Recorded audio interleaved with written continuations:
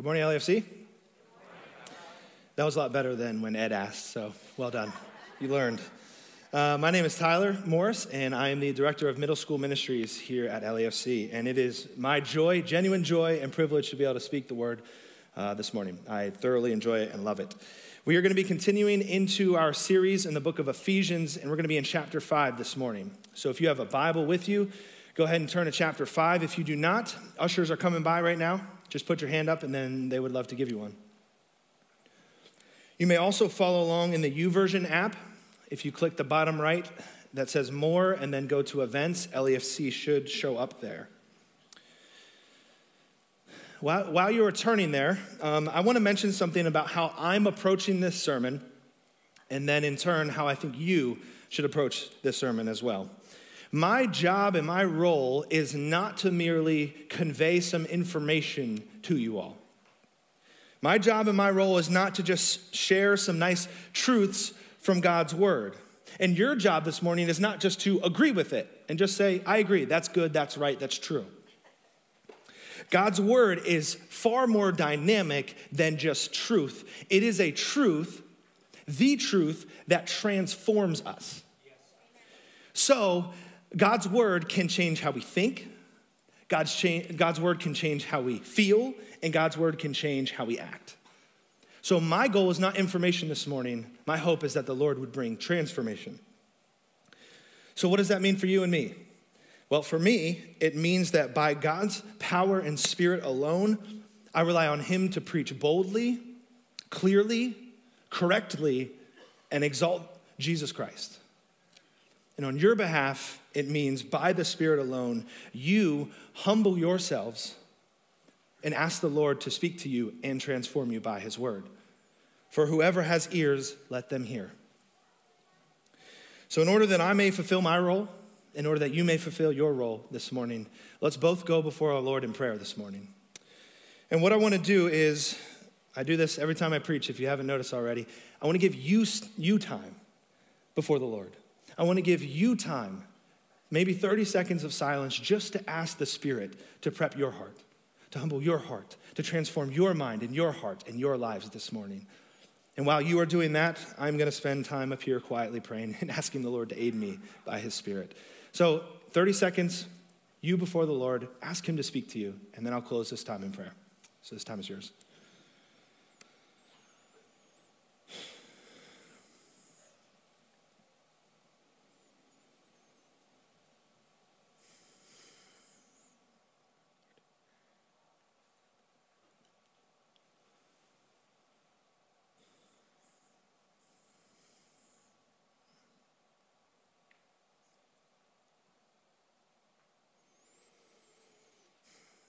Lord, your word is the sword of the Spirit. I ask that your Spirit would speak through your word this morning. Transform and renew our minds. Stir our hearts and affections for you and change our lives and how we live. God, we all fall under your word. We come before you as the great I am, submit ourselves and say, Spirit, move. Transform us this morning for the glory of your Son, Jesus alone. In his name I pray, amen. So, like I mentioned, we are continuing our series in Ephesians, and we are going to be in Ephesians 5 this morning, verses 1 to 5. Our text here, Paul is continuing his line of thought that he has established all the way back in chapter 4. And it's this idea of pushing the church at Ephesus to obey, to live godly, and to honor the Lord. So, in our text this morning, he's continuing on in that theme. You're going to see a lot of the same phrases and the same idea of pushing towards commands. So as we're about to read through the passage, have that lens. As you read through, think, what is he telling the church to do and how to live? So read with me, verse 1 of chapter 5. He says, follow God's example, therefore, as dearly loved children. Walk in the way of love, just as Christ loved us and gave himself up for us, as a fragrant offering and a sacrifice to God. But among you, there must not even be a hint of sexual immorality or any kind of impurity or of greed, because these things are improper for God's holy people. Nor should there be any obscenity, foolish talk, or coarse joking, which are out of place. but rather let there be thanksgiving. For you can be sure of this, no immoral, impure, or greedy person, such person is an idolater, has any inheritance in the kingdom of Christ and of God. So did you see his commands, the new ones this week, where he's pushing the church to obey? I found 5. As I was studying through, I found 5 commands that he is giving in this section. The first one is in verse 1. He says, follow God's example. Follow God's example. First command. Second one is found in verse 2. He then says, walk in the way of love. Third one, I kind of lumped all together, but let there not be a hint. No sexual immorality, impurity, or greed. It's the third command. The fourth one, also lumped it together, is found in verse 4. He says, let there be no obscenity, foolish talk, or coarse joking. That's the fourth one. And then the fifth one is hidden a little bit in there. And it says, but rather thanksgiving. So the fifth one I would say is not this, but rather let there be thanksgiving. 5 commands that Paul is giving to the church at Ephesus here. Now I want to pause for just a brief moment and explain how I think our American church culture often approaches commands. How we often approach Ephesians chapter 4 through 6, which is focused on Christian living and doing and obeying and honoring God. We have a mindset in America that focuses heavily on work ethic and effort, the strength inside of us. And if we just harness that, we can achieve anything. I mean, this is classified as the American dream, right? Put your mind to it, work hard, and you can achieve anything and live the dream. This mindset has permeated our Christian circles and Christian church as well. So that my assumption is many of us here are probably a mix of both in this religious circle. We are people who want to work hard to try to be good Christians. Meaning the type of people that go to church.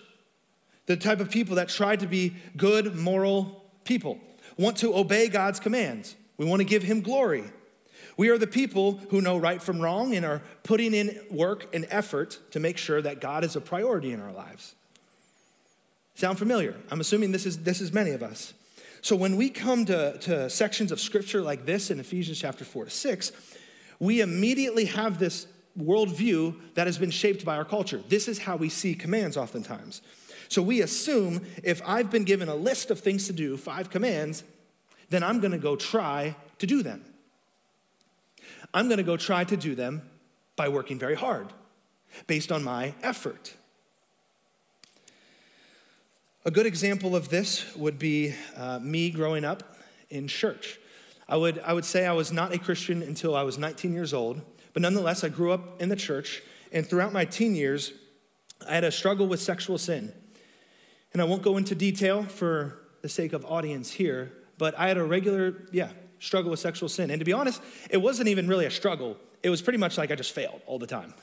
A struggle is kind of like, sometimes there's victories. It was a lot of falling into sin and falling short. So me growing up, I would hear commands like this in Ephesians 5, verse 3, and have no hint of sexual immorality, and I'd believe them. I'd go, that's true. And if I claim to be a Christian, I should not live like this. I should not fall into this sin. That's not how Christians live.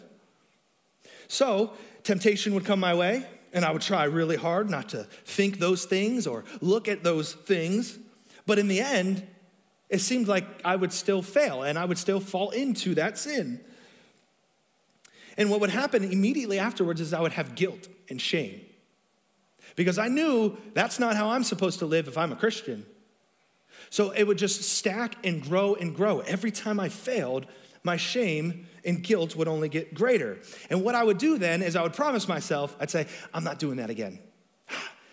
This is not how Christians are supposed to live. I can't keep living this way. I need to try harder, because the reason I'm falling into sin is because I'm not trying hard enough. If I would just try hard enough, then I would be able to resist this sin.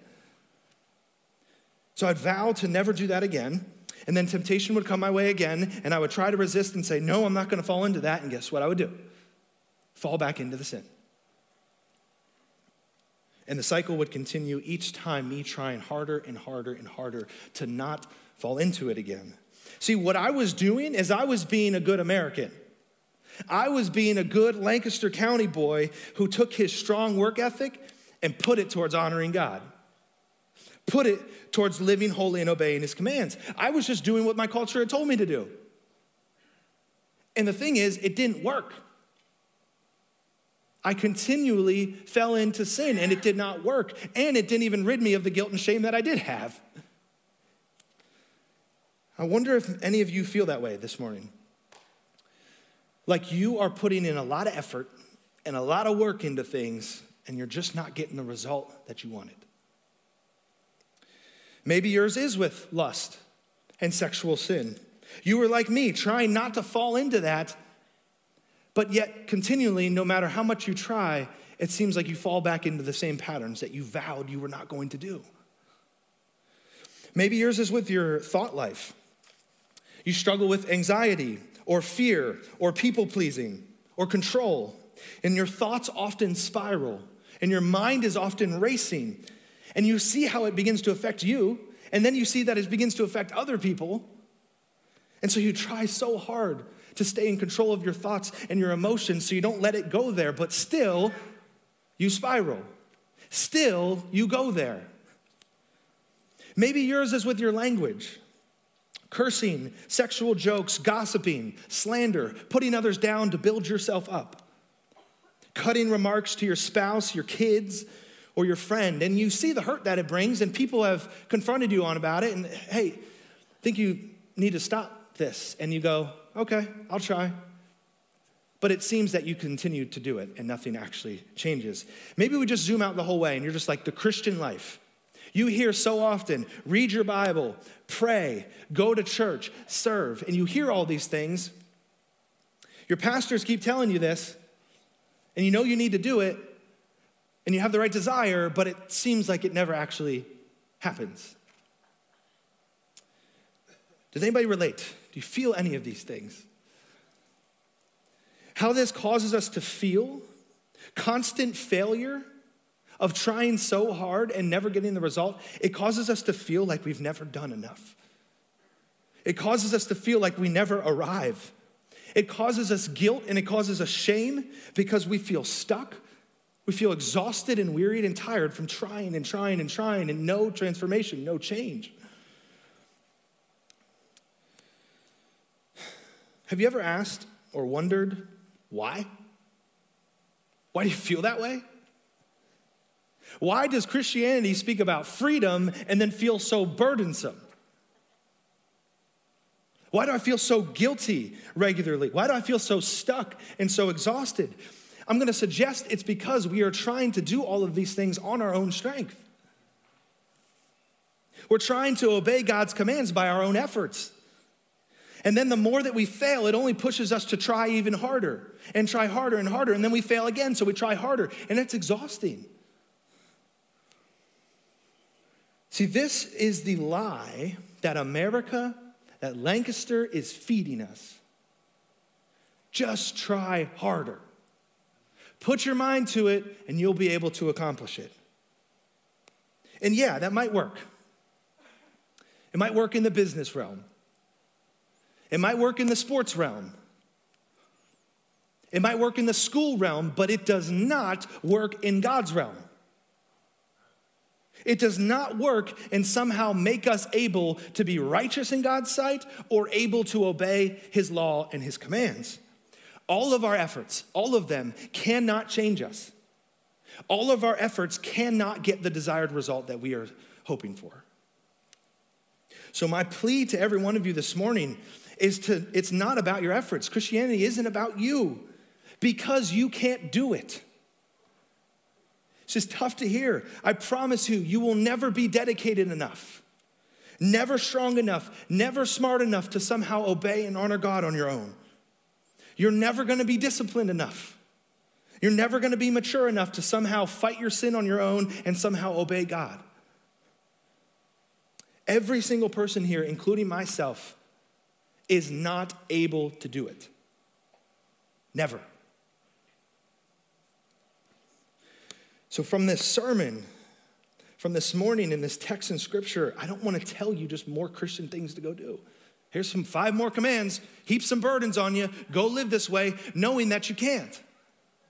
Knowing you can't fulfill it. Because I don't want you to go home this week and be tired and weary and exhausted. I don't want to tell you, go walk in love, go resist sexual sin. Because we immediately go into the mindset of, okay, how can I do that? And I'm heaping a burden on you, and I don't want to do that. Instead, what I want to do this morning is I want to show you what will cause you to obey. I want to show you what will motivate you to obey, and then the very thing that will free you to obey. Seems like a contradiction. Free you to obey. See, church, it is possible to obey his commands. And I don't mean perfectly, obviously. There's no person here until we get our glorified bodies who will reach sinless perfection. But I am saying that there is hope for less exhaustion, less weariness, less shame, and less guilt. And quite honestly, it frustrates me a lot how often people in congregations and Bible teachers themselves miss these things. Scripture doesn't just tell us to go do a bunch of stuff because we're supposed to and because it's right. Scripture gives us reasons. Scripture gives us motivators that causes us to obey. So my prayer this morning has been for everyone that we would begin to see a new approach and a new perspective to the very word of God. Because I'm not making this up. It's literally right here in our text that we're going to see. So I want to look back at Ephesians 5, if you will do that with me, and see where Paul grounds his motive and his reason for having the people follow the commands. If you look at verse 1, it says, "Follow God's example, therefore, as dearly loved children." Where do we focus most of the time? Follow God's example. Something to do. All right, now how do I go and do it? And we miss the fact that he says, as dearly loved children. Now, why would Paul add the phrase dearly loved children? Why wouldn't he just say, go follow God's example? I mean, that's what he wanted them to do, right? So why add this little phrase, as dearly loved children? It's because Paul understands that the reason they are obeying is not to become children. It's not to earn God's love. It's exactly and precisely because they are his children. They have been made his children.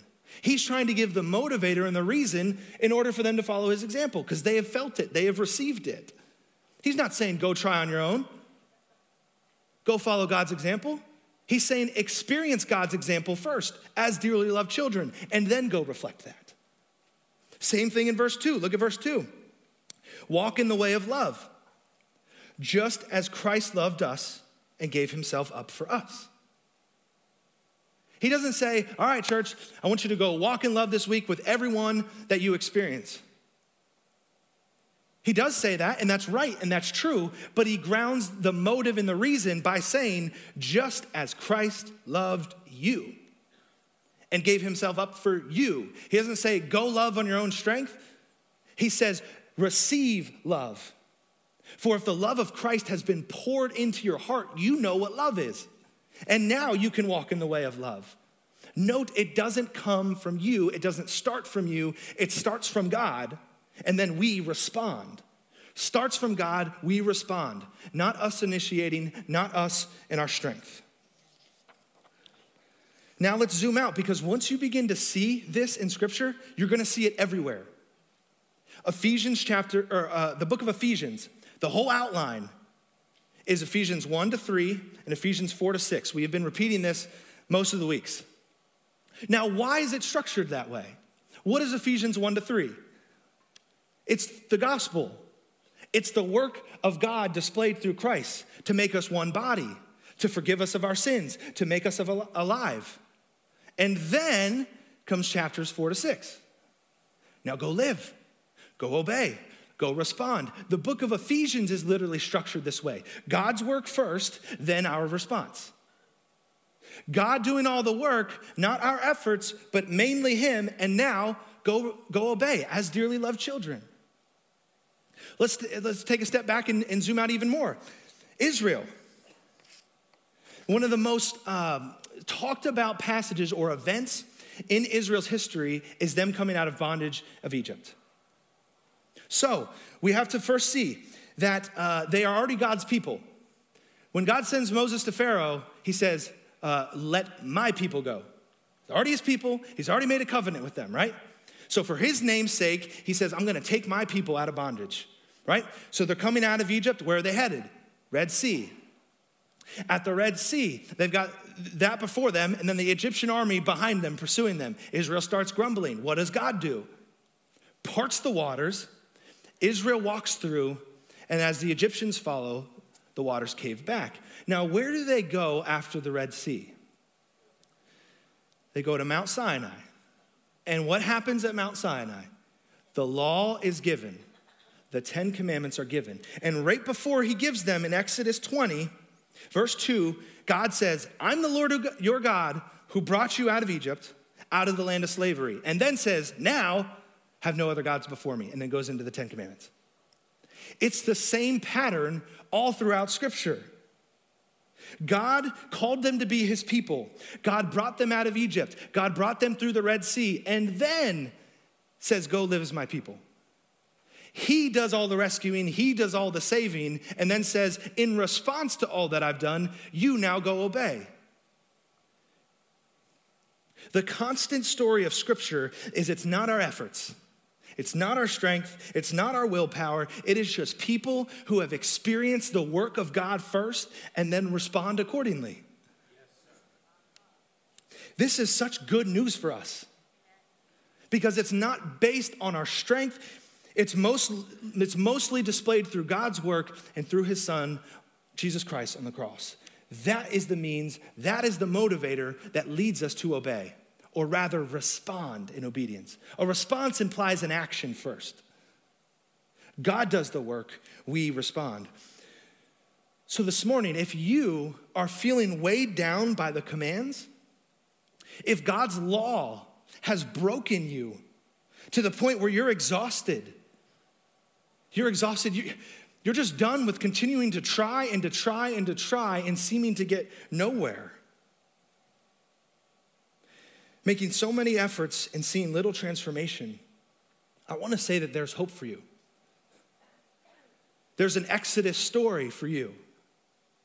There's Ephesians chapters 1-3 for you. There is gospel, good news through Jesus Christ for you. Because through Jesus, God has forgiven all of your sins. All of your sins.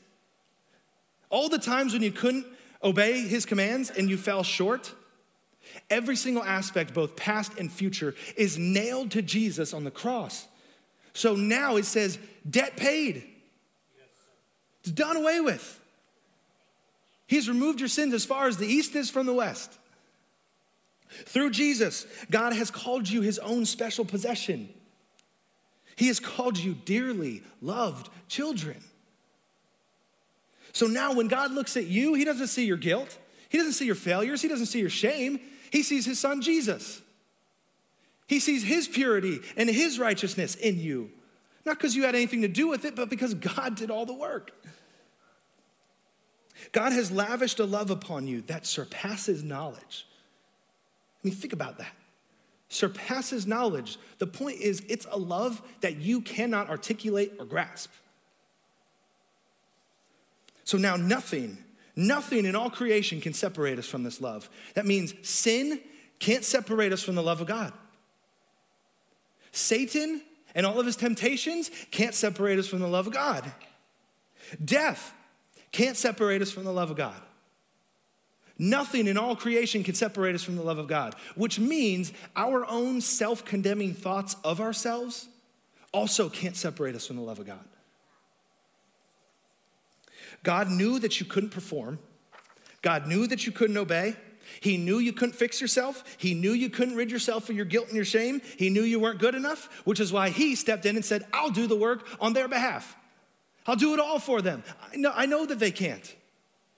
For while we were yet sinners, Christ Jesus died for us. While we were sinners, he said, I'll do all the work. For myself, this gospel, this reality, this freedom came for me, it became a reality at age 19. I was stuck in sexual sin. I was stuck in guilt and shame. I was stuck in effort and not actually getting anywhere. And the Lord finally stirred in my heart, and he humbled me, and he brought me to my knees, because when I came to the end of myself and my efforts and my abilities, I finally looked somewhere else and said, who can deliver me? Who can help me? Who can get rid of this guilt and shame? Who can help me obey? Because I've tried and it's not working. And I turned to Christ. And in that moment, I was freed. My shame and my guilt were gone. All of it. I wasn't guilty for my sin anymore because the blood of Jesus had cleansed my conscience, and I received freedom and forgiveness to say the debt's paid. There was joy inside of me, such joy that said, it's okay, Tyler. It's all okay. God has covered it. It's going to be all right. I didn't feel tired and exhausted from efforts. I felt a new sense of life and strength that didn't come from me. I felt loved by God. See, I had a faulty view that assumed if I tried hard enough and I obeyed God and I didn't sin enough, then he would love me and I would be a good child. This time, I came with my sin and my shame and all of my crap, and he still said, I love you. And I felt so tenderly loved by God, not based on my works, but based on Christ's work. So I tell you that this morning to say, with God, all things are possible. I have certainly still fallen short after becoming a Christian. I have certainly still tried in my own strength to obey and fight sin. I have still fallen into sexual sin after becoming a Christian. But there's a massive difference in how I act now. When those sins and those failings and efforts are revealed to me, I don't try to change myself. I go to the one who can change me. I don't try to do better. I run to Jesus and say, I can't do better. I need your grace. I don't rid myself of my own guilt. I say, Jesus, you know I've tried for years to do that, and it doesn't work. The difference is now I run to the thing that does work, namely Jesus Christ. So church, there's hope for you. There's forgiveness for you. You can have a cleansed conscience. You can have rest. You can have freedom. And it doesn't come from your works, and it doesn't come from your efforts, but rather it is found in the work of God as displayed through Jesus on the cross. So church, it's not mainly about our efforts, but it is about the completed work of Jesus Christ upon the cross, where Jesus defeated death, where Jesus defeated sin, where Jesus defeated Satan, where Jesus defeated guilt and shame. And that way, he receives all of the glory. When it's not our works, we can't boast. If it's his works, we boast in him. So that what is said in Scripture becomes true. Let the one who boasts boast in the Lord. The band is going to come out, and they're going to end by leading the song, Build My Life. And in that song, we're going to be proclaiming things like, worthy of all the praise we could ever bring. Jesus, the only one who could ever save. Holy, there is none beside you. So I'd encourage you to respond accordingly as the Spirit is pricking and stirring in your heart. Maybe in your heart, you need to cry out and say, Jesus, I'm at the end of myself. All of my efforts aren't working. I'm turning to you. Will you help me? Will you forgive me? Will you cleanse me? Will you strengthen me? Will you free me? Then I would encourage you to do that. Don't resist. Don't hold back. Respond if that is you. Maybe this morning you have experienced freedom. Maybe you've experienced God's forgiveness and grace and mercy, seeing it's not based on your works, but it's based on his work. Then I would encourage you to give thanks, give praise to the God who has given you these things. So however you are led, maybe you sit and receive, maybe you sit and reflect, maybe you sit and you sing, or maybe you stand and proclaim the excellencies of Jesus and his work. However the Spirit is leading you, I would encourage you, respond. Listen to his voice and respond accordingly. So as they sing this song, this time is yours to respond however you choose.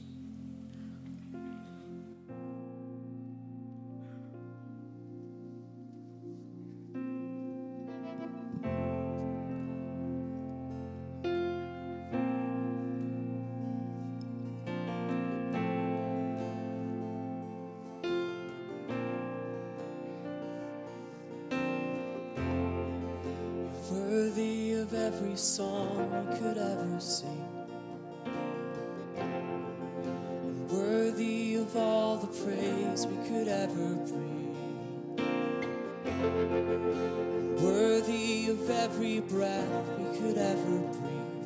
We live for you.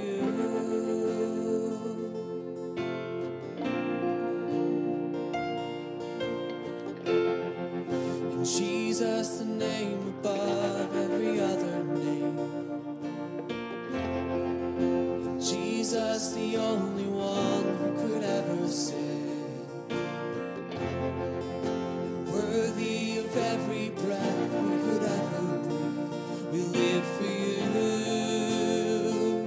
We live for you. So holy, there is no one like you.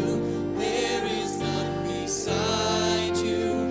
Open up my eyes in wonder. Show me who you are and fill me with your heart and lead me in your love to those around me.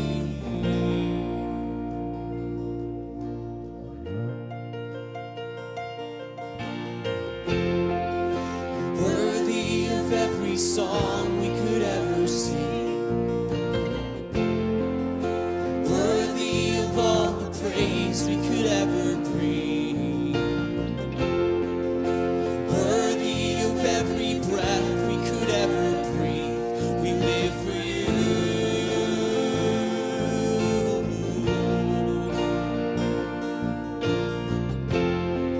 And Jesus, the name above every other name.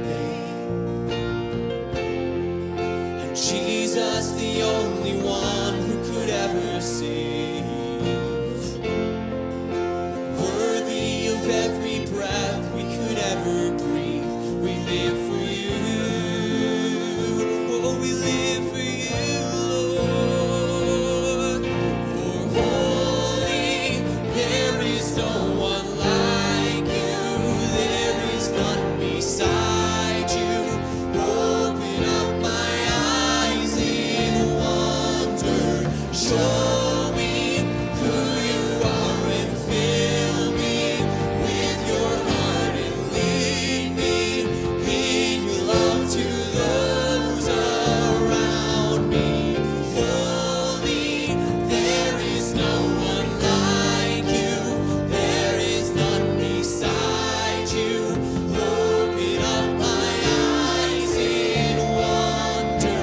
Show me who you are and fill me with your heart and lead me in your love to those around me.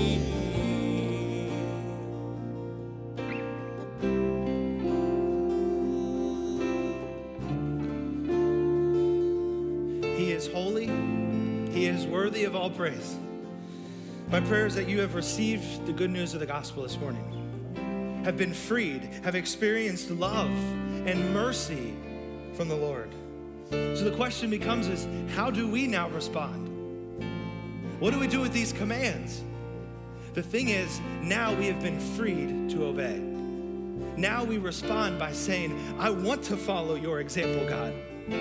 Now we respond in saying, I want to walk in love just as I have received love. Now we become the people who say, I want to abstain from sexual immorality and impurity and greed. I don't want to walk in those anymore because I'm freed from it. We become those who say, I don't want to have any obscenity, foolish talk, or coarse joking fill my mouth, but rather I want to have thanksgiving and praise be to the Lord. This is how we respond. This is why the commands aren't burdensome, because the gospel frees us and we respond accordingly. So the band is about to finish this song, Build My Life. And they're about to sing the bridge, which says, I will build my life upon your love. It is a firm foundation.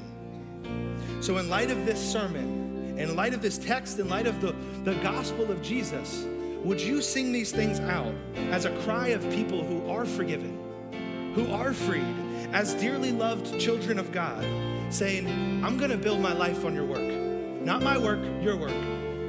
I'm gonna build my life upon your strength, not mine. I'm gonna live in obedience to your commands because you have loved me so dearly. So I would encourage all of us together to stand and to sing in response to all that God has done for us. Sing, I will build, and I will build my life upon your love. It is the firm foundation. I will put my trust in you alone, and I will not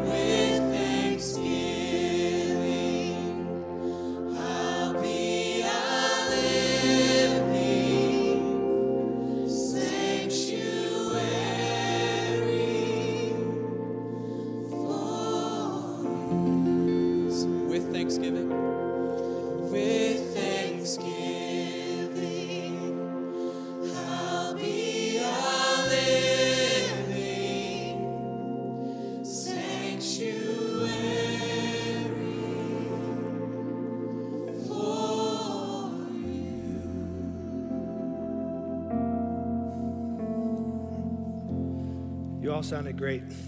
I could hear you back there, so thank you for singing. So how do we respond to all of these things? My prayer is that you have been filled, you've been reminded of the gospel and the love that is found in Jesus. If you would like to pray with anyone, we have our encounter room open there in the back under the stadium seating, or I'm sure anybody here next to you would love to pray and with you. So if you have any questions, or if you would even just like to share how God worked in you, I'll be up front as well, and I would be so blessed to hear how the Lord has worked in your life as well. The only thing I can think of after this is go live by the Spirit of God this week. Go live as dearly loved children, following his commands, knowing that you're forgiven and freed by Jesus. You are dismissed. We hope to see you next Sunday.